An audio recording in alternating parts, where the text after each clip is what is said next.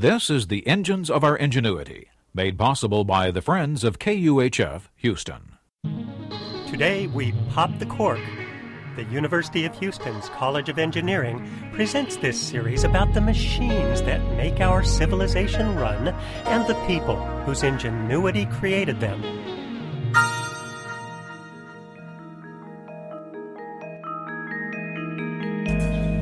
Weddings, ship launchings, New Year's Eve. None would be the same without that bubbly beverage, champagne. And it's the result of a most ingenious marketing effort. Champagne takes its name from a specific region of France where it's produced. In the late 18th century, champagne was recognized as a luxury item of the wealthy.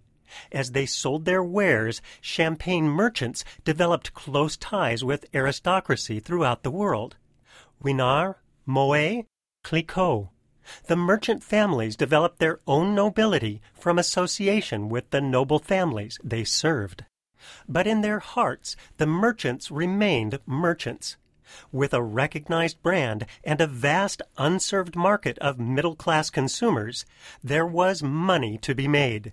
And beginning in the early 19th century, the champagne merchants began one of the most impressive and longest-lasting marketing efforts in history.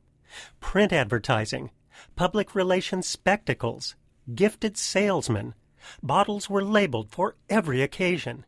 Bastille Day, Christmas, imperialist conquests, engagements, baptisms, even baby champagne for new parents. Some merchants went so far as to extol champagne's health benefits, including a vintage specially made for diabetics. Champagne led the charge in developing huge markets never before imagined by the French wine industry.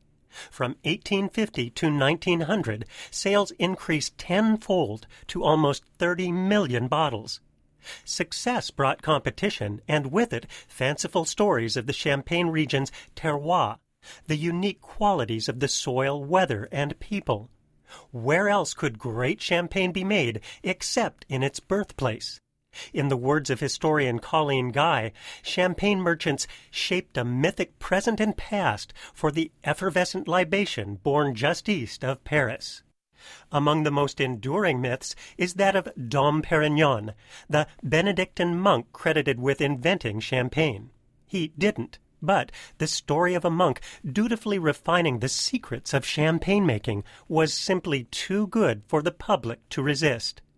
Over time, embellishments to the story transformed the historical Perignon into a blind man who used his keen senses of smell and taste to create an unsurpassed drink.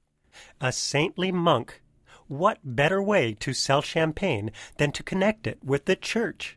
That's quite a transition from a mere extravagance of the wealthy. The legacy of the champagne merchants lives on to this day. Sparkling wine of all types is celebratory. It has panache not shared with its still wine brethren, and French champagne remains the king of carbonated potables. I'm Andy Boyd at the University of Houston, where we're interested in the way inventive minds work.